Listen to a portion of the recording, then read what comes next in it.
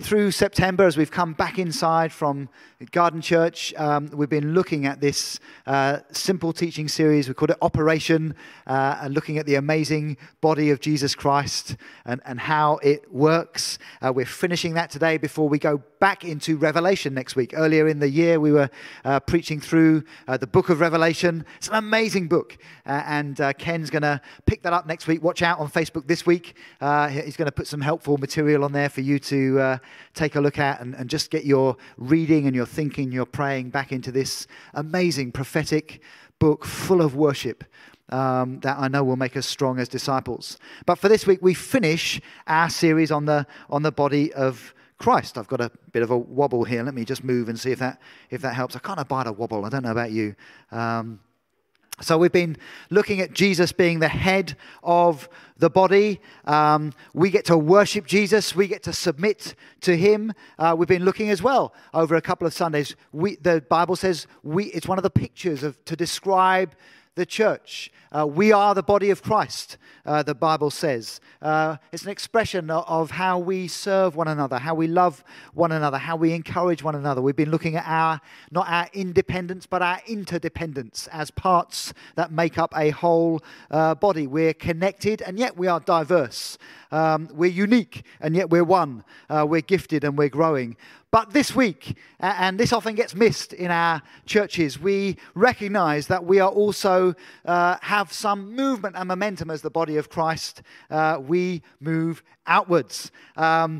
Just turn with me if you have your Bibles, and if you don't, please bring them along next time we gather to worship with the church. I love a paper Bible. I love to be able to open a Bible and see where I am in the story and know, hey, there's something before this and there's something after this. We want to know the context of what we're reading, don't we?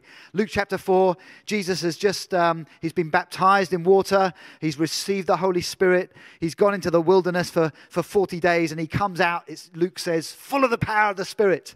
And in Luke chapter 4, he turns up at a synagogue. He's handed the scroll of the prophet Isaiah, and he finds the place where it's written. I love that. Even Jesus, when he's looking in the scriptures, has to find where. I know it's here somewhere. Where's it written? Oh, here we are. I found it in Isaiah. And he says this: "The Spirit of the Lord is on me," Jesus says, "because he's anointed me to preach good news to the poor. He sent me to proclaim freedom for the prisoners and recovery of sight for the blind, to release the oppressed and to proclaim the year of the Lord's favor." Then he rolled up the scroll, he gave it back to the attendant and sat down. And the eyes of everyone in the synagogue were fastened on him. And he began by saying to them, "Today this scripture is fulfilled in your hearing." Wow, there's a sermon right there. But this gives us our context. Later on, Jesus in Matthew chapter 28, he's died on the cross for our sins. Wow, we've been singing those beautiful songs with Bill and Anna this morning. Jesus was raised to life by the power of God. And before he ascended into heaven and sent his Holy Spirit, Matthew 28:20, he said to his disciples, "All authority in heaven and on earth has been given to me. Therefore, you go and make disciples of all nations, baptizing them in the name of the Father, the Son, and the Holy Spirit, and teaching them to obey everything," say everything, "everything I've commanded you, and surely I will be with you to the very end of the age." That was Jesus' great commandment and his great commission, rather. Later on, the Apostle Paul, he's caught something of this. He's writing to young Timothy, who he's mentoring. He says, "Here's a trustworthy saying that deserves full acceptance. Christ Jesus came into the world to save sinners." Listen, what am I saying this morning? What's our motivation here as the body of Christ? It's this: if we follow Jesus, if we love Jesus, our head, the head of the church, there is only one direction this body can go in. It's outward. How good that because of COVID, our doors are open this morning. The doors of the church should always be open. There's only one direction we go as the body of Christ. It is outward, towards the lost, the broken, the sinner, the hurting world. When we were praying earlier this morning, Tony brought a prophetic picture of us as a church in canoes. And he said, "I saw us all going into the same direction." That's a great word, Tony. I don't know if you're in here or out looking after people outside somewhere. What a brilliant word. We're going in one direction, outwards. The one time I went skiing, I had some lessons. You could say they didn't go too well because I came home with my thumb hanging down my wrist, having to be reattached. But they taught me one thing about the mechanics of trying to go down a mountain at speed on ice and snow. And that was something to do with the positioning of the body and the turning of the head to look where you're going. And it pulls your whole body into line. Neil, you can ski. Is that? Yeah, that's good. Okay, that's good. Don't listen to me for any other skiing tips because it didn't turn out well. But I did remember that, hey, listen, our love for Jesus and our obedience to him as our head means the body follows where Jesus is going. And Jesus is going one way, friends. He's going all out for those who don't yet know him. As his body, we're his hands. I think I just needed a moment to pause and just say amen in your hearts. I know that's not always our sharpest focus. And perhaps I'm going to make that point over and over again in the next few minutes before we pray. But let's just meditate on that for a moment. There's one thing Jesus has come for. He's coming to the world to save sinners. And we pull in behind that, in that direction.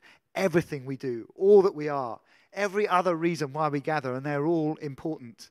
But it's all about, in the end, reaching those who don't yet know him. Amen.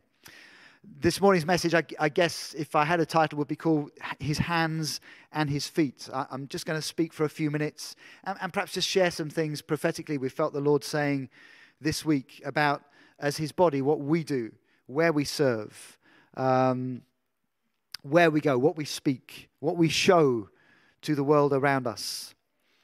Just some scriptures again that help us. Danny's right to keep opening the Bible this morning. We shouldn't apologize for that. We have nothing other than the Word of God, which we're so grateful for, this living Word. 1 Peter 4:10 says, tells us that we're his hands and feet to serve. It says this, each one should use whatever gift he's received to serve others, faithfully administering God's grace in its various forms. Okay, if you've received any kind of gift by the grace of God, then we become the hands of Jesus to serve others with that gift that he's given us. We are not a self-serving people. 2 Corinthians 5:20 tells us we're his hands and his feet to represent him. It says, therefore, we are ambassadors for Christ. God makes his appeal through us. You and I are the ambassadors of Jesus Christ. We represent him.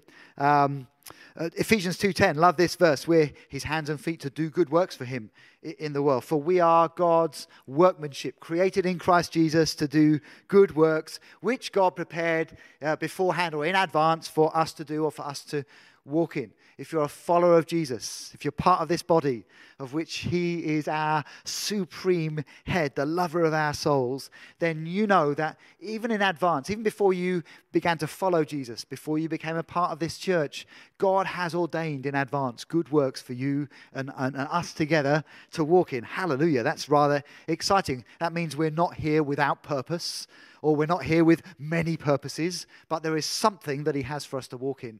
And that is to go out to the lost and the broken in the world. We're his hands and his feet to proclaim the good news of Jesus. Let me just read these amazing verses in Romans chapter 10. I think I said last week I'm struggling with my Bible here because at Garden Church I spilt my bottle of water all over it and now I can't turn the pages. And every Sunday I think I need to replace my Bible, but I love this old Bible. Romans 10, I've managed to find the pages where they're stuck together. And let's just pick up from verse 13. For everyone who calls on the name of the Lord will be saved. Hallelujah. And by the way, this is not the sermon this morning, but if you call on the name of Jesus today and you're not yet a follower of Jesus, whether you're here in the room or whether you're with us online, if you call on the name of Jesus, here's a promise for you. You will be saved, okay? There's no doubt about it. You are absolutely saved and you have eternal life in Jesus Christ. But Paul goes on, and here perhaps he speaks to us. How then can they call on the one they've not believed in? And how can they believe in the one whom they've not heard of? And how can they hear without someone preaching to them? And, can you see his logic here? How can they preach unless they are sent? As it is written, he quotes the Old Testament, how beautiful are the feet of those who bring good news. We are the hands and feet of Jesus, beloved, to bring this good news to the world around us. I was in a conversation with someone last week. They said to me, "How on earth do you run a marathon?" I've run one recently. I may have mentioned it. Forgive me. But honestly, it's not big or clever. My answer always is the same. You literally just put one foot in front of the other, and whatever voice you hear in your head and whatever reports your body is sending to the brain, you just keep moving. You refuse to stop until you have crossed the finish line. And as we look at being the hands and feet of Jesus, feet are required and designed to move a body forward. They're designed to go one in front of the other. I'm thinking of that old Noel Richards song now. Step by step, we're moving forward, little by little. Do you remember that one? Yeah, okay. We used to dance it in church, didn't we? In fact, we probably have with kids' church and in the garden. Feet are designed. That's an amazing design. If you were an engineer, I don't think you could come up with a better design for a foot than a foot. It's just remarkable. But moving forward in God requires faith and obedience. How beautiful are the feet that bring good news. There's a movement. There's a direction and an action. The Bible's full of stories of people who say, okay, I'm going to put one foot in front of the other, not because I'm trying to get fit and run a marathon, but because God has called me and spoken, and I have to obey him. Abraham was instructed to leave his father's house and his own country and his own comfort and his relatives to a land he didn't even know at that point. Didn't know where he was going, but God said, hey, Abraham, start to put one foot in front of the other. Jonah was told to go preach to Nineveh and told they're going to be hostile as you preach repentance to them. Go put one foot in front of the other and go there and open your mouth. In fact, he put his feet in front of the other and went the other way to start with, as we know, but he got there in the end, praise God. Ruth was told to leave. She made a choice in faith and obedience to leave her own family and not to return to her own family, but to stay with her mother-in-law and serve her. Faith and obedience movement. Jesus Christ gave a calling to 12 ordinary disciples to become his closest friends. And if you read in the Gospels, he asked them to walk away, to turn away from, at times, their own families, from their jobs, from their own comforts, from their personal safety, in order to follow him. Philip in Acts 8, on the Holy Spirit says, move your feet, Philip, you're going to the Gaza Road. He leaves, goes to the Gaza Road. Move your feet again, Philip. You see that guy in the chariot? You're going to go and talk to him. Philip obediently puts one foot in front of the other, goes, talks to the man in the chariot. The chariot doesn't stop, so Philip, in obedience, just keeps going alongside. What an amazing sermon, imagine. I've not yet, actually I did share the gospel with a man on the Milton Keynes Marathon once, but I don't think it was as good as Philip's on the Gaza Road. Philip runs along, he puts one foot in front of the other. Feet can be really ugly. In my house, I'm not loved for my feet and the quality of them, but the Bible says your feet are beautiful when you move and go as God intended. If you've got feet like mine, just say thank you to Jesus for a moment, that in faith and obedience you have beautiful feet this morning. That's how he sees them. Hey, we all started out this way. For all of us, if we've come to Christ, it started with some movement of faith and obedience. We turned away from our old life of sin. That's what the word repentance means. We literally did a 180 and turned away and began to walk towards Jesus Christ. For the first time, our eyes were opened. Our hearts were burning. We see, oh, Jesus, you really are the way, the truth, and the life. I'm going to leave everything that I've ever found comfort and hope and life in order to follow you. You're the one that I'm going to pursue now for the rest of my life. And so we walked courageously into faith in Jesus and repentance, and we left sin behind that had so easily dominated our lives, and we walked through the waters of baptism, and we walked into this new life with Jesus. And I wonder sometimes, church, as I look at my own lives and our expression of the body together, why we've stopped walking, why we've stopped in that journey with Jesus at that particular point. For us, and over the last 24, 36 hours, particularly with this church planting conference we've been involved in, much of our going and walking in faith and obedience is seen in church planting. Even out of this church, just in the last 2-3 years, we've sent the Drews to an amazing work in South Asia. Last summer, we sent the Bailey family to go begin a new church community in Banbury. It was great to be with Richard in a breakout room at the conference yesterday. We sent Joe and Amy this summer from our back garden there to go and play their part in supporting and encouraging the church plant in Paris. We've been reflecting in our house this week. It was 25 years ago, I think, on Tuesday or Wednesday, that Kaz and I moved to the north of Manchester, left Horsham, where I'd grown up in my teenage years and where I was very comfortable in my dad's church, to go plant our first church in the north of Manchester. In those days, for us and those around us, in those little groups as we were beginning, there was just a ready movement and obedience to open our homes, start a group, go anywhere, because Jesus is on the move. I remember the first time we had a group come over on a Sunday. Some students came over the Pennines to us in Oldham from Leeds, and they came 2 weeks running. We thought, wow, people are coming. I mean, our meetings weren't great to come to. We were in a really unpleasant community centre where if you had little children that were crawling, and we did at that point, you would not put them down on the floor. It was one of those where there'd been stuff going on in there the night before, and you'd lose your shoes in there, and certainly you'd have to unstick your children and watch what they were touching.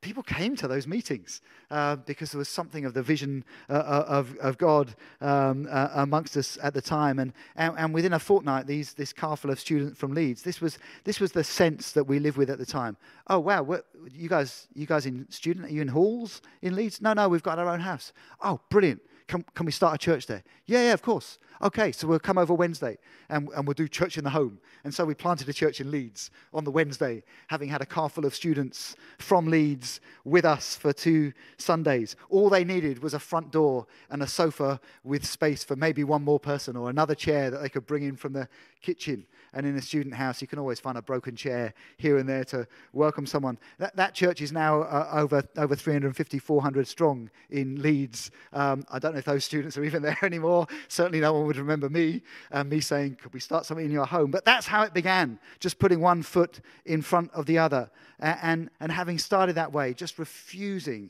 to stop, walking in obedience to the call of Jesus, to carry the gospel into new communities. Family life changes over the years, jobs change, houses move. The houses don't move, we move from house to house. Let's just get that right, unless you live in a caravan. We get older, we've lived through a COVID era, but body of Jesus Christ, we just keep walking, we keep going, we continue with faith and obedience as his hands and his feet.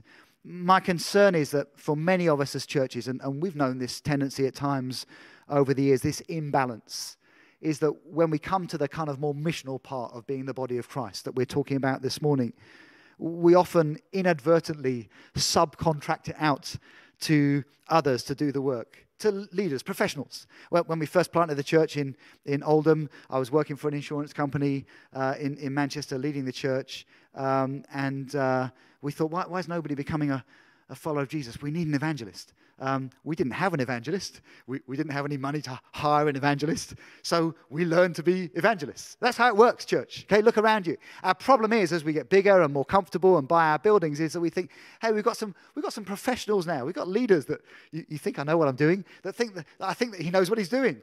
And we've got a staff team. And hey, maybe we've got an evangelist. Maybe we've got a youth leader. Hey, we fund some missionaries. We love missionaries. We love those that go and that need our support for a lifetime because of the breakthrough, pioneering nature of what they're doing. But church, we cannot subcontract out the work of being the body of Christ in mission. It's not something that we're able to do.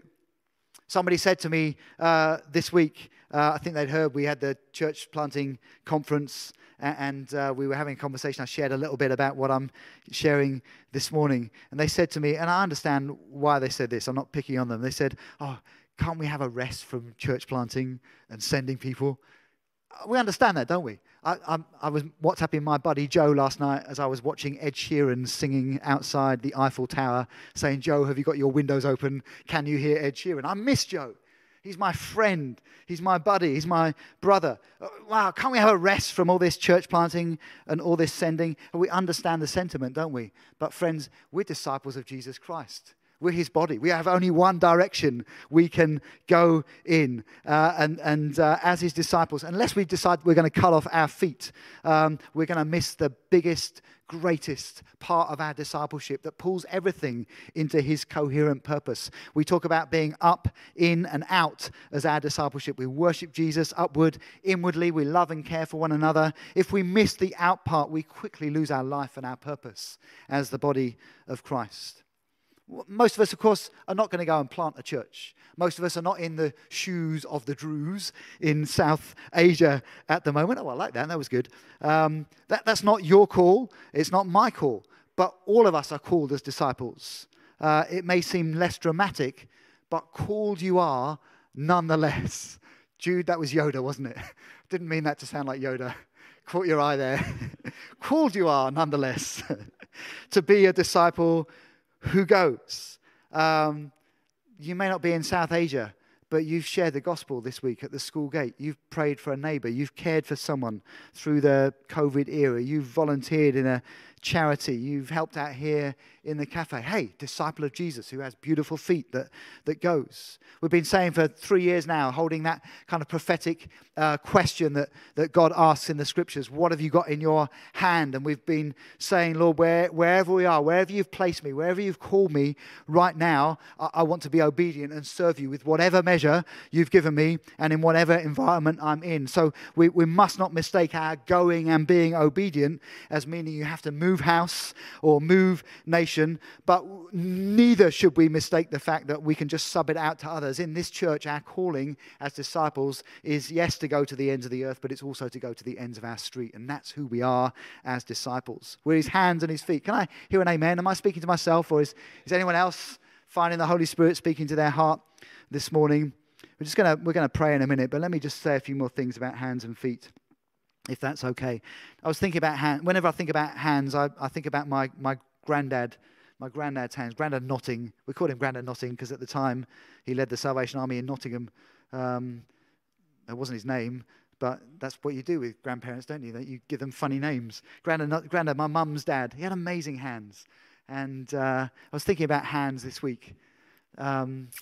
Remember, we were talking last Sunday about some of those church uncles and aunties that pray and invest in kids that are not their own for the sake of the kingdom. That's how the body of Christ works. There's a lovely older man, he's not an older man now, he's with Jesus, called Alan, who prayed for Kaz since she was a little girl. I got to know him after we got married, Alan Hadfield. Alan was a gardener all his life. I remember going and praying with Alan near the end of his life. Marge, do you remember Alan Hadfield? In the church in East Grinstead, lovely guy. He had big hands. They were brown. He had strong fingers. They were weathered. They were working hands. Very different to my soft, moisturized hands. Just amazing hands, working hands. In my chaplaincy at the football club, Crawley Football Club, there's one of the guys I love to chat and talk with about life and faith. He's not in the team at the moment. He's injured. He's a guy called Blondie, big 6'5", goalkeeper from Cameroon. And I shook Blondie's hand yesterday, and he has massive hands. My hands are not small. It was like a small child shaking hands with a giant. He's just got enormous hands. I said, Blondie, you could play the piano. He said, I could play 2 pianos. It's just amazing hands. And, this is where the problem comes, because people like you and me say, oh, God, I couldn't offer my hands to you. I'm not experienced enough. I don't know enough. I don't have enough power. I've not been trained enough. I'm not ready enough. I'm not strong. You could fill in your own excuse from a drop-down menu, but we've said all those things, haven't we? And the truth is, of course, we don't know enough. We're not ready enough. But the bigger truth is that generally we're just not obedient enough. We're not ready to say, yes, Lord, with whatever I've got in my hands, however weak I feel, wherever you want to place me, I'm ready to meet any need that you want me to serve you in. Who can I just touch and bless in the name of Jesus with what I have in my hands today? Of course, I can't imagine how I can represent the hands of Jesus. His hands flung stars into space. His hands stretched out and healed the the sick. His hands prophetically turned over tables of injustice. His hands were, as we've sung this morning, were stretched out and nailed to a cross in sacrificial love.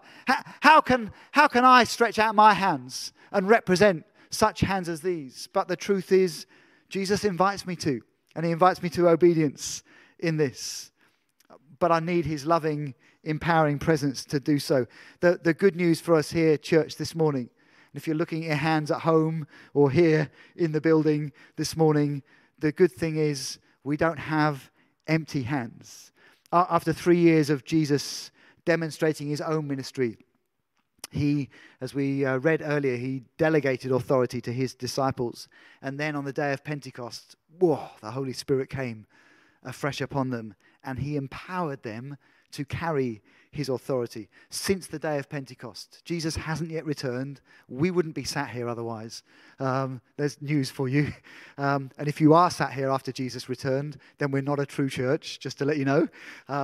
But the reality is, until Jesus returns, we are still in the days of the Spirit, where Jesus is empowering ordinary disciples like you and me. This is a story we're a part of. If you think, why have I come to church today? Danny was reading some stats earlier. What's the point of coming? Just to sing a few songs, hear a sermon, drink a coffee? Yeah, all those things are beautiful. Make some friends. But you've been written into a story, disciple of Jesus, to be his hands and his feet. And so through the New Testament, we see now these ordinary disciples. They're men and women just like you and me, teenagers just like you, kids just like the ones down in our kids' church this morning. But now, empowered by the Holy Spirit, after the day of Pentecost, you find them loving their neighbors, taking care of the poor, feeding the hungry, clothing the needy, being hospitable to strangers, healing the sick just like Jesus, bringing justice and mercy, being peacemakers, caring for the captives, the prisoner, the oppressed, the widow, the orphan, the outsider. Jesus said, whatever you did for the least of these brothers and sisters of mine, you did for me. You're my hands and feet.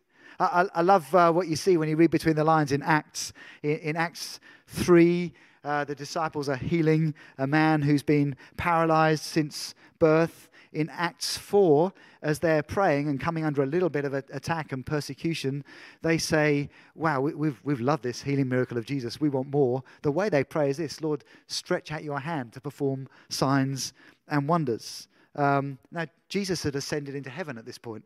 Jesus wasn't there physically amongst them, stretching out his hands. He wasn't going to answer that prayer in that way. They recognized that the hands they were asking him to stretch out were their hands, empowered and emboldened by his Spirit. These men and women had begun to look and sound like Jesus. They acted like him. This is discipleship empowered by the Spirit. This is the body empowered by the Spirit of God, life brought to it by the Spirit of God. We don't have empty hands, beloved. It's amazing. This is us, church. Sometimes I wonder, what am I waiting for? What are we waiting for together? What extra thing are we holding back for? What extra equipping? Or are we really just happy to live with 2/3 of what it means to be the body of Christ, with our worship and our care for one another, but hoping one day somebody else will sort out the missional parts? No, God wants us to stretch out and be obedient and be his hands and feet in the world. Churches that are happy to live with just worship and one another and will grow old together in rooms like this. Our kids will grow up and they will look for a kingdom vision somewhere else and an adventure for Jesus somewhere else. We are called to be up, in and out as his hands and feet in the world. And the good news is that God in his wisdom, it's crazy but it's true, has called us because he wants to work through our obedience and our hands and our feet and our voices. He wants us to be those that announce the kingdom. That manifesto in Luke chapter 4 that Jesus unrolled in the scroll of Isaiah that we read at the start. Now Jesus says he wants to operate that manifesto through the likes of you and me. Good news to the poor? Well, it's us that gets to announce that to the poor in our context. We get to say Jesus is the way to them. Bind up the brokenhearted? It's us that get to carry the compassion of Jesus to those who are brokenhearted, here in the room and out in the world today. Freedom for the captives. It's us that get to carry the authority of Jesus, delegated by him. We can now liberate people from all kinds of bondage.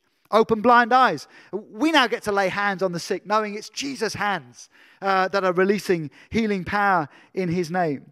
Wow, we only get to carry this mission forward, church, if we are his body under his headship. This is as much a part of being the body. I'm overemphasizing today to make the point, to correct an imbalance that I fear we sometimes have amongst us. We are a body who worships. We are a body who care for one another. But our discipleship must push us out as well. And thank goodness that he empowers us with the Spirit. One of the prophetic pictures that came a few times through our week of prayer, I think, Nick, you started it off on Sunday night just reading that amazing prophetic picture from Ezekiel about dry bones coming to life, and a body forming, and an army forming, and breath comes into the body. Our life comes from God. Jesus came to initiate the kingdom, but he's delegated it to us as his disciples. He's breathed on us. We've received the Spirit. We get to carry his kingdom forward. Well, I'm just going to pause there a second. Are you with me still? Are you catching my heart this morning? Please know I'm speaking to myself too. I was reading this quote from Teresa of Avila, 1600s. She was, I think she founded the Carmelite monastic tradition. Now the Carmelites are famous for their amazing Belgian beer, but I don't think she started off that way. I don't even know if the quote's really hers, but it's amazing. Christ has no body but yours, she says to us 500 years ago. Christ has no hands, no feet on earth but yours. Yours are the eyes with which he looks compassion on this world. Yours are the feet with which he walks to do good. Yours are the hand with which he blesses all the world. It's true of us, church. Look around. Our hands and feet, our eyes, our mouth. She had a few run-ins with the Pope's men. They didn't like her, mainly because she was a woman, but also because they thought she was breaking all the rules. One of the Pope's men said, "This disobedient and stubborn woman who, under the guise of devotion, invents bad doctrines and moves outside the cloister against the rules." I read that and I said, God, would you give us more disobedient and stubborn women and men and disciples that will move outside of the four walls of the cloister and shake the world for Jesus Christ. Wow. So let me sum up here and perhaps we'll just pray and worship in response. Anna, Bill, can you come and help? Thank you. If you're around somewhere, I don't know. Have I seen Anna somewhere? I did Anna. Oh, Anna's there too. Beautiful. Just play something that helps us welcome the presence of Jesus. This Tuesday afternoon, some of us on the team here were praying down in the Kingsfold room. And it was a really significant prophetic moment, I think, this week of prayer. It's funny, isn't it, when we say, Lord, would you speak to us in a week like this? If we have ears to hear, he speaks to us. We just felt together very strongly provoked. Really, it's reshaped this message this morning to stop and to make room to hear Jesus, our head. I felt very strongly. It's very easy to do a message like this and just talk to each of us about our own personal application.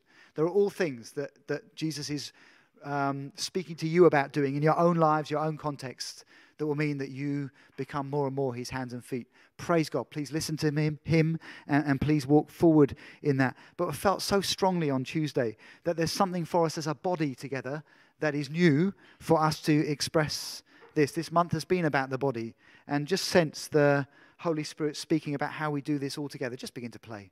It's beautiful. Don't wait to be asked. Or wait for your volume to go up. It'll magically come through. Oh, that's lovely. I love that. Oh, thank you, Jesus. Just lift your hands to the Lord for a moment, will you, hey? Lord, we love you. We're never going to get tired of saying we love you. Wow. Will you just continue to speak to us now? Holy Spirit, we welcome you. Will you remove every rock from the road, every blockage from our thinking? Will you just breathe fresh courage and life into us this morning?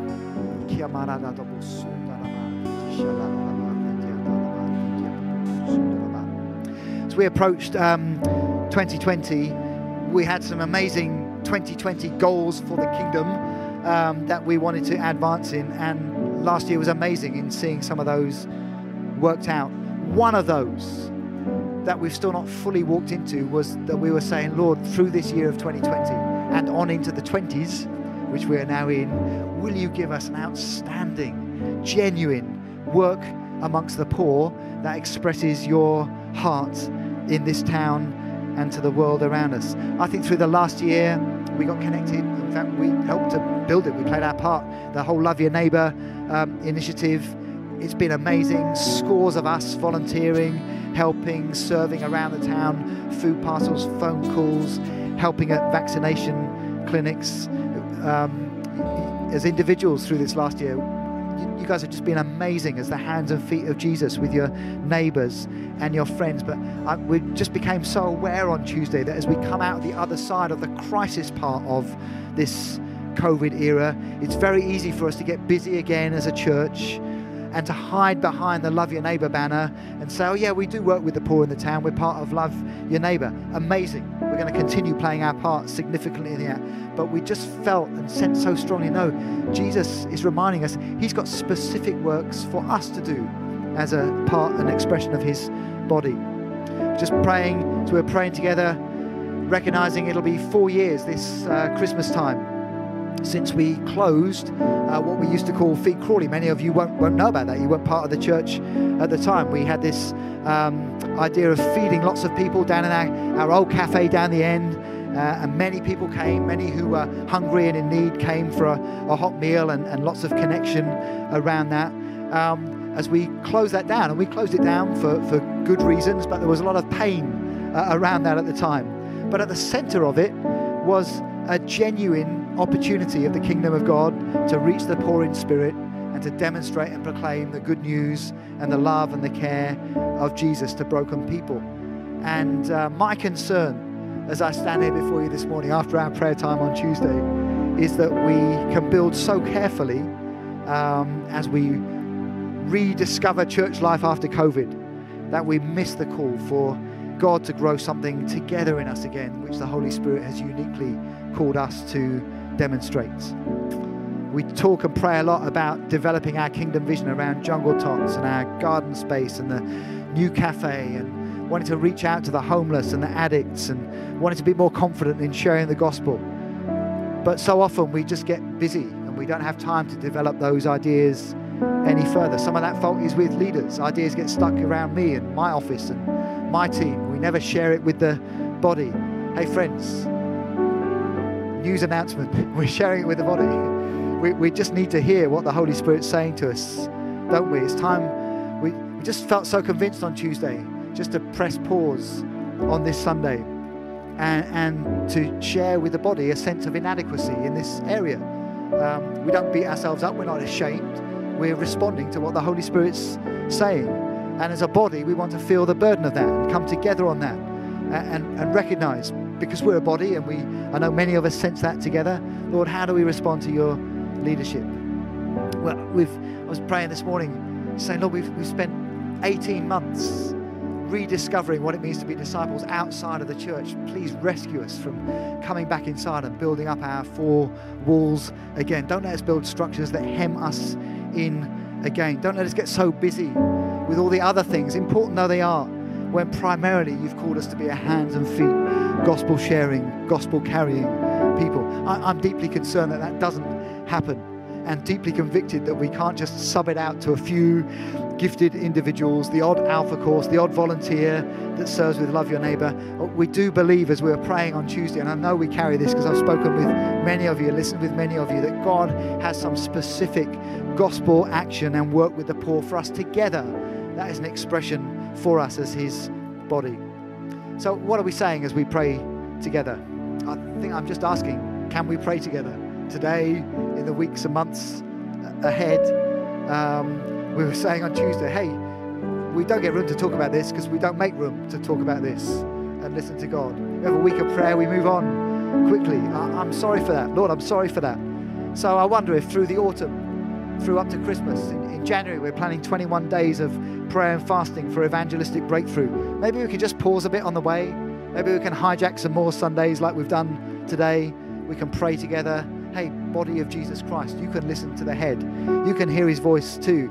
Let's have our eyes open and our ears open. We don't want false starts. We don't want to run ahead. We don't want clever initiatives that have been devised in my office that I launch on a Sunday that the body doesn't really fully recognize. But nor do we want to stay on the start line where Jesus is saying, hey, get those beautifully engineered feet moving because I've got work for you to do. Jesus, we want you. We want to walk in step with your Spirit. We want to hear your voice, and we just want to say yes and be obedient. Can we just stand and pray together? Hope you got my heart in that. Nathan, can you come and pray for us? Holy Spirit, we welcome you. We welcome you. Would you activate something this morning? Lord, more than just a Sunday sermon, more than a nice moment as the keyboard played beautifully. Lord, we love the emotion of it, but Lord, we're longing to hear your voice, longing for you to shape something in us that so transforms us into a genuine expression of your body and truly gives us a unique way as this particular expression of local church in Crawley to serve this town, to love this town, and to see the lost, the broken, the weary lifted up and coming to Jesus. Oh God, please, would you open our ears and our eyes to see what you're doing and hear what you're saying in these weeks ahead. Hallelujah.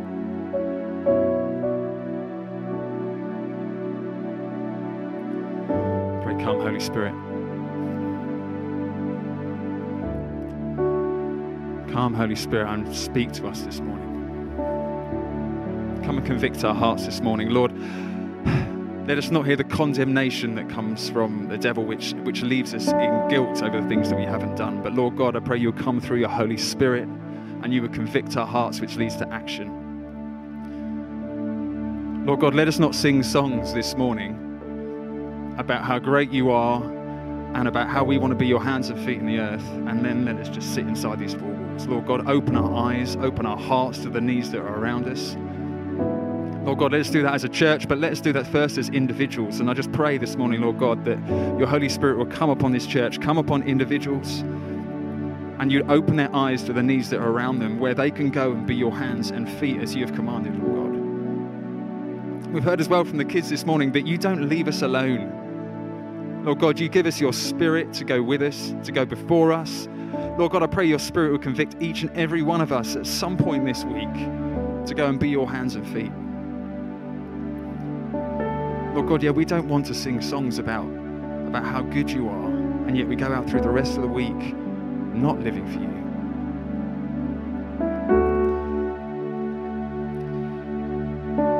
There's a chapter in Isaiah 58, which has been speaking to me over the last couple of weeks, and the first bit talks about how the Israelites were going about their business, and they were praying to God and asking God for healing, asking him to come and be with them.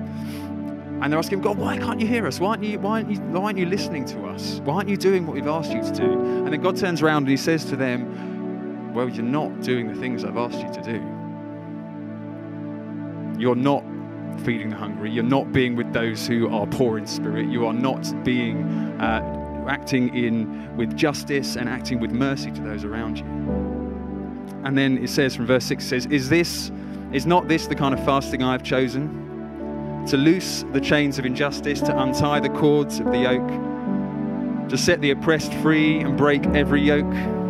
Is it not to share your food with the hungry and to provide the poor wanderer with shelter?